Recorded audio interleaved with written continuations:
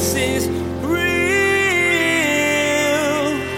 There's power in your name. We find hope when we trust in your ways. We believe that Jesus is real. So notice, Jesus heard that his ministry was now making it up to the ears of the leaders in the area. And so what does Jesus do? Does he make an appointment with Herod the Tetrarch? Does he want to go share his vision with Herod and say, listen, I'm the Messiah who is to come? No, Jesus makes a different appointment. He makes an appointment with God. He gets alone with God to get further instruction. It's easy to get alone with God when things get hard, when you need his intervention in your life. Finding time to ask him isn't difficult. But when things start to go right, that's when you need more than ever to spend time in God's presence. When Jesus was growing in popularity, he retreated to spend time with God. If your life seems to be on an upward slope and you're liking what you see, first, take time to get further instructions from the Father. Now, here's Pastor Daniel as he begins his message. Jesus is on mission. We respond. Jesus is real. I'll never forget it. It was the day before I was about to step on out to plant a church in my native state of New Brunswick, New Jersey. I'd gone to college there at Rutgers University. And I remember when I came to know Christ in my very last semester there, I remember thinking to myself, I can't believe that I never really met very many Christians in a school of 30,000 people, in a town of 1/3 people. The center point between New York and Philadelphia is New Brunswick. And I remember carrying that with me, and as God did a work in my life, and I ended up on staff at a church and as an assistant pastor, and I remember it was time for me to take that next step with Jesus, to plant a church. And it was the day before I was leaving my pastor, John Henry Corcoran, who was a spiritual mentor for me, and he looked me in the eye and said, Daniel, I have one thing to remind you of, and I will remind you of this over and over again, that you're going to reproduce yourself spiritually in the lives of the people who you're around and the people that you pastor. Make sure you don't mess that up. It's like, but you know what's interesting? That's a universal truth for each human being. We all reproduce ourselves spiritually in the lives of the people around us. If we are bitter, we make the people around us bitter. If we are judgmental, oftentimes we will make the people around us judgmental. And we ended last week with a simple phrase that so many of you came and talked to me about, and that was the phrase that transformed people transform people. And I believe that that's true, and I believe that that is exactly what God is doing in his church. As Jesus is transforming us, as we live and move and have our being in this world in new and unique ways, we pass along the transformation that we're receiving in the lives of other people. That's what we're doing. Transform people, transform people. And so for us as a church, with that in mind, as we were looking to re-articulate our mission and our vision, we didn't want to just talk about us as a church. We also wanted to make sure we put into our mission and vision that the church has a job to do, that Jesus is on mission, and Jesus wants his church to be on mission because he is already on mission. So in this series that we call Because Jesus is Real, we respond. We've been going through the different phrases of our mission statement and our vision statement. We've been explaining what they are and why they are. Look at our mission. It's simply responding to Jesus. I believe that's a mission statement for life and a mission statement for the church. In every single day, We just respond to Jesus. And that's why I believe God wants a church to be nimble in the way it functions. We don't allow us to get entrenched in different places, because what was simply responding to Jesus one day all of a sudden becomes something that hinders us from responding to Jesus the next day, because the world is moving. And so each one of us, what Jesus asked of us one day, not that he's going to do the polar opposite, but he might want us to tweak it a little bit to make it through the next day. So all of us are simply responding to Jesus. And I ask you today, how are you simply responding to Jesus today? How is Jesus prompting you, asking you to be different, to live different, to love more extravagantly than we did the day before? So that's our mission. I love it because people have been picking up on this language. Someone said, I'm like, how you doing today? He's like, well, I'm just trying to simply respond to Jesus. I'm like, yeah, me too. Praise the Lord. But then from our mission, we have our vision. Notice, because Jesus is real, we are a family of faith, fully engaged, transforming our community and our world. We spent 2 weeks on Because Jesus is Real, looking at his deity and his humanity. We spent a week on that we're a family of faith, that no matter where we come from, if we're in Christ, we're family. Older people, younger people, more mature people, less mature people, all from different walks of life, made a family. But as a family, we're all engaged. Each one of us is called to be an active, vibrant part of the family.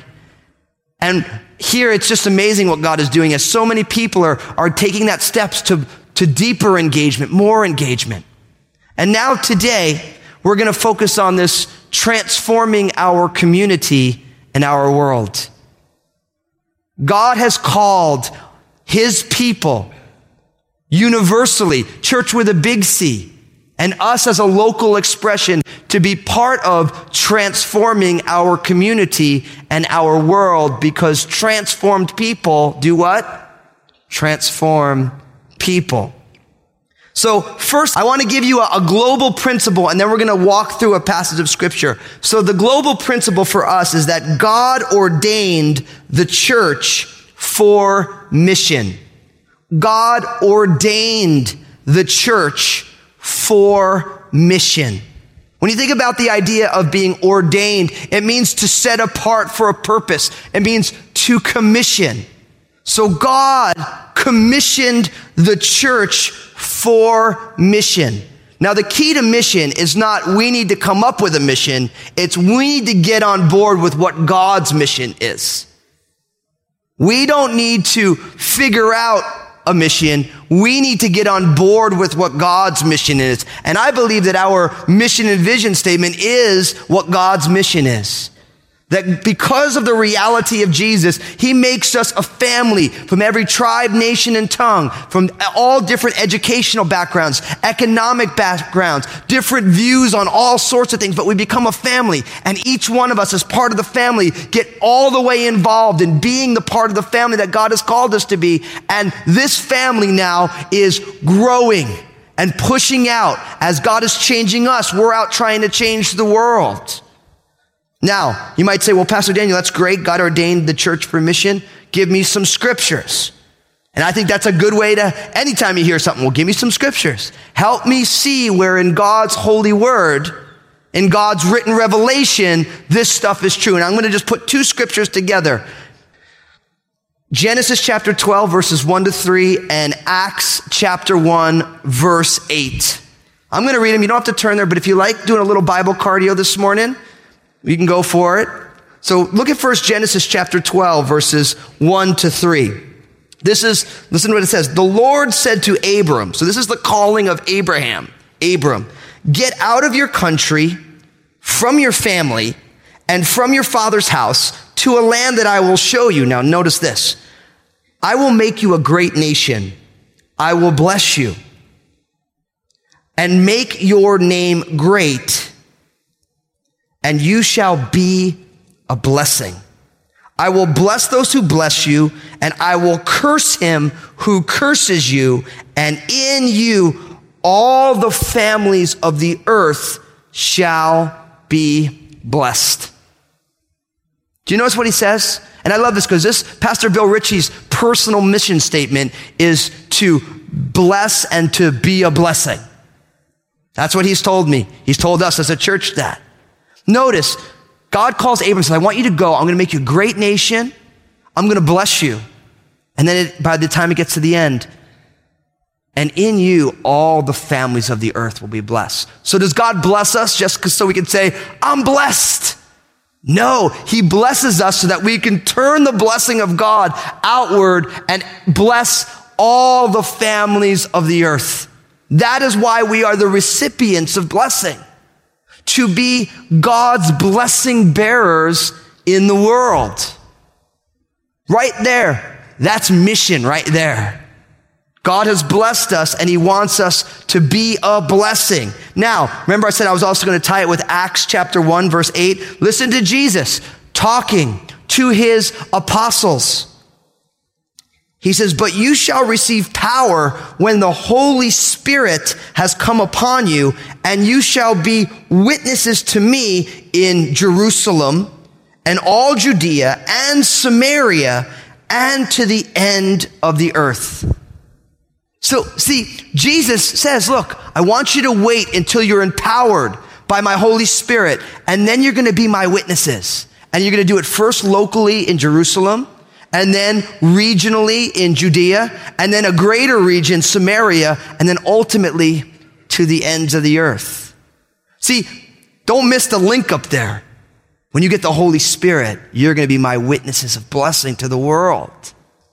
This is God's mission. This is why Jesus died and rose again, that the people of God, filled with the Spirit of God by faith, would now go into all the world and across the block, and across the house, and across the nation, and across the globe to pass along God's blessing.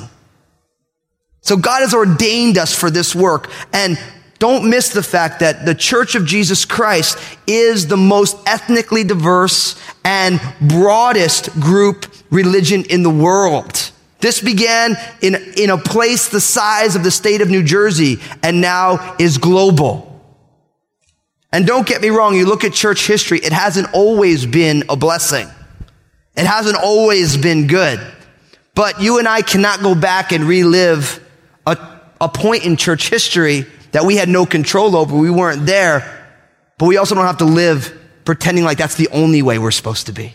So you look back, some of you in here today, maybe you don't believe in Jesus. You're like, well, the church was involved in the Crusades and the Inquisition and the Salem witch trials. And listen, and we agree with you that all of those things were terrible and they missed the point of the gospel.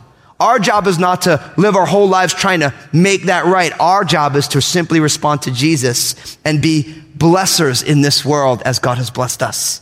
We can't go back and redo another point in history. We weren't here, but God has given us a responsibility for this generation, for this world today. And we, inspired by the Holy Spirit, are going to do our best as God would give us breath in our lungs and energy to be the hands and feet of Christ in the way that Jesus would have us be today. So with that, I want to take us through a passage of scripture. So turn in your Bibles to Matthew chapter 14. The Gospel of Matthew chapter 14. And we're going to read the famous miracle of Jesus. Next to his resurrection, this is no doubt probably the most famous of his miracles, the feeding of the 5,000. And that's, for you discerning Bible, it would be 5,000 men. So there's probably more like 8 to 15,000 people there. But this is a miracle that is recorded in all 4 of the Gospels. Matthew, Mark, Luke, and John all have this account. And I think the reason that is because we don't want to miss the fact that Jesus is going to be feeding people in the wilderness with bread. And that, of course, has a long biblical lineage from Moses with the manna. You have Elijah being fed in the wilderness. You have the prophet Elisha feeding people in the wilderness. And now you have Jesus, the new and better Adam, the new and better Elijah, the new and better Elisha, now feeding people with bread in the wilderness. Now, let's read it together. Matthew chapter 14. Picking up in verse 13, it says, when Jesus heard it, he departed from there by boat to a deserted place by himself. And when the multitudes heard it, they followed him on foot from the cities. And when Jesus went out, he saw a great multitude, and he was moved with compassion for them and healed their sick. When it was evening, his disciples came to him, saying, "This is a deserted place, and the hour is already late. Send the multitudes away, that they may go into the villages and buy themselves food." But Jesus said to them, "They do not need to go away. You give them something to eat." And they said to him, "We have here only 5 loaves and 2 fish. And he said, "Bring them here to me." Then he commanded the multitudes to sit down on the grass, and he took the 5 loaves and the 2 fish, and looking up to heaven, he blessed and broke and gave the loaves to the disciples, and the disciples gave to the multitudes. So they ate and were filled, and took up 12 baskets full of fragments that remained. Now those who had eaten were about 5,000 men, besides women and children. If you've been around church at all, you've heard this miracle many times. And I want to just pull some things out of it for us to think about. Now notice first, it begins with when Jesus heard it. And really, if you look at the whole chapter, Jesus heard that Herod, the Tetrarch, heard about Jesus. And then you have this little aside about John the Baptist. So when Jesus found out that Herod the Tetrarch, one of the leaders of the area, had heard about Jesus' ministry, notice in verse 13, he departed from there by boat to a deserted place by himself. And when the multitudes heard it, they followed him on foot from the cities. So notice, Jesus heard that his ministry was now making it up to the ears of the leaders in the area. And so what does Jesus do? Does he make an appointment with Herod the Tetrarch? Does he want to go share his vision with Herod and say, "Listen, I'm the Messiah who is to come"? No, Jesus makes a different appointment. He makes an appointment with God. He gets alone with God to get further instruction. "Lord, is there anything I'm supposed to do with this? Is there anything I'm not supposed to do with this? What's supposed to happen?" So Jesus goes to get away, and the multitudes start to follow him. And then by the time you get to verse 14, look at what it says. "And when Jesus went out, he saw a great multitude, and he was moved with compassion for them and healed their sick." Compassion feeds mission. Compassion feeds mission. Jesus got alone with his Father. Prayer is seeing God. Compassion is seeing people. See, Jesus comes on out from his time with his Father, and he sees this multitude, and he's moved with compassion for them. That word in the Greek, it's a very vivid term. It literally means to have a gut reaction.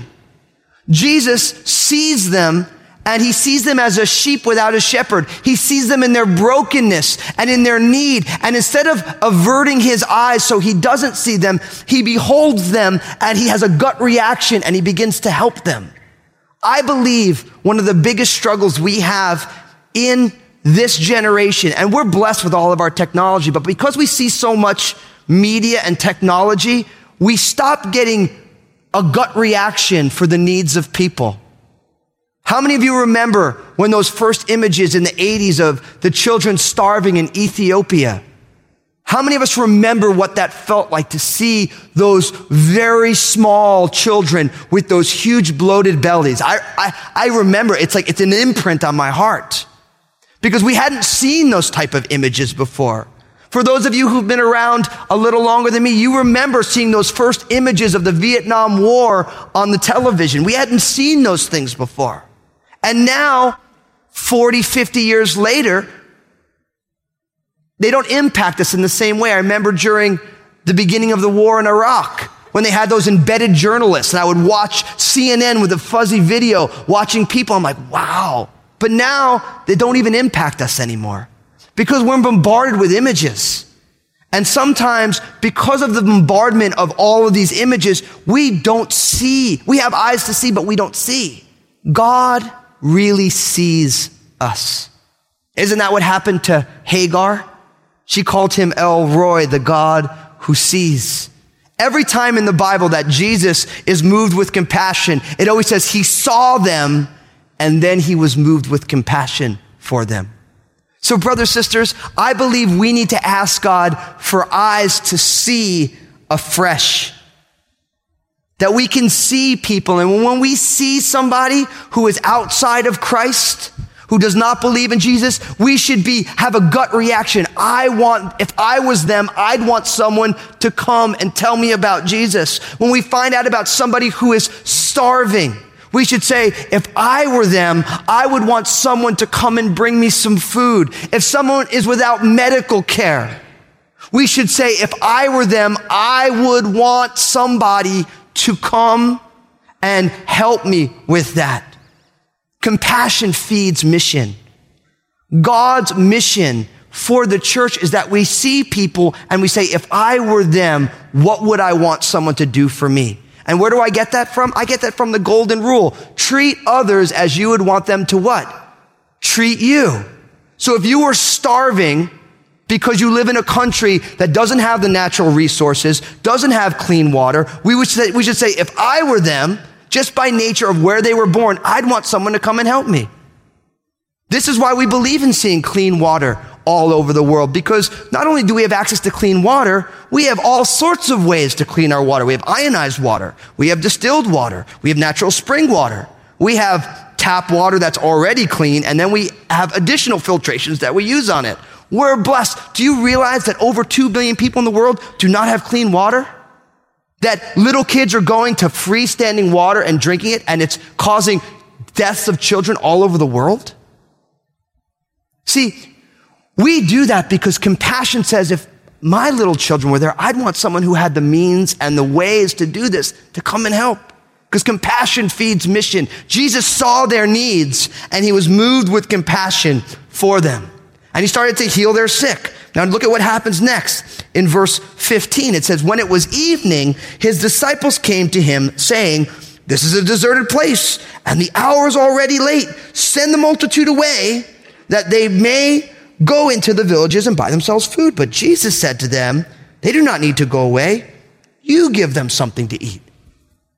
Now you notice what's going on here. This has been going on. Jesus has been healing everyone. The apostles have been along for the ride, and they start looking at their watches, and no doubt their stomachs probably started growling. And they said, man, it's getting late. There's all these people. Jesus, send them away. They need to go into the villages. They need to go take care of themselves. And look what Jesus says to them. I mean, Jesus is crazy sometimes. He says, they don't need to go away. You give them something to eat. What does this teach us? Brothers, sisters, don't shirk work. Don't shirk work. The disciples didn't want to deal with it. They're like, let them go take care of themselves. They're big people. They have the means. They wanted to get rid of the work. And Jesus says, listen, they don't need to go away. You feed them. Jesus is real.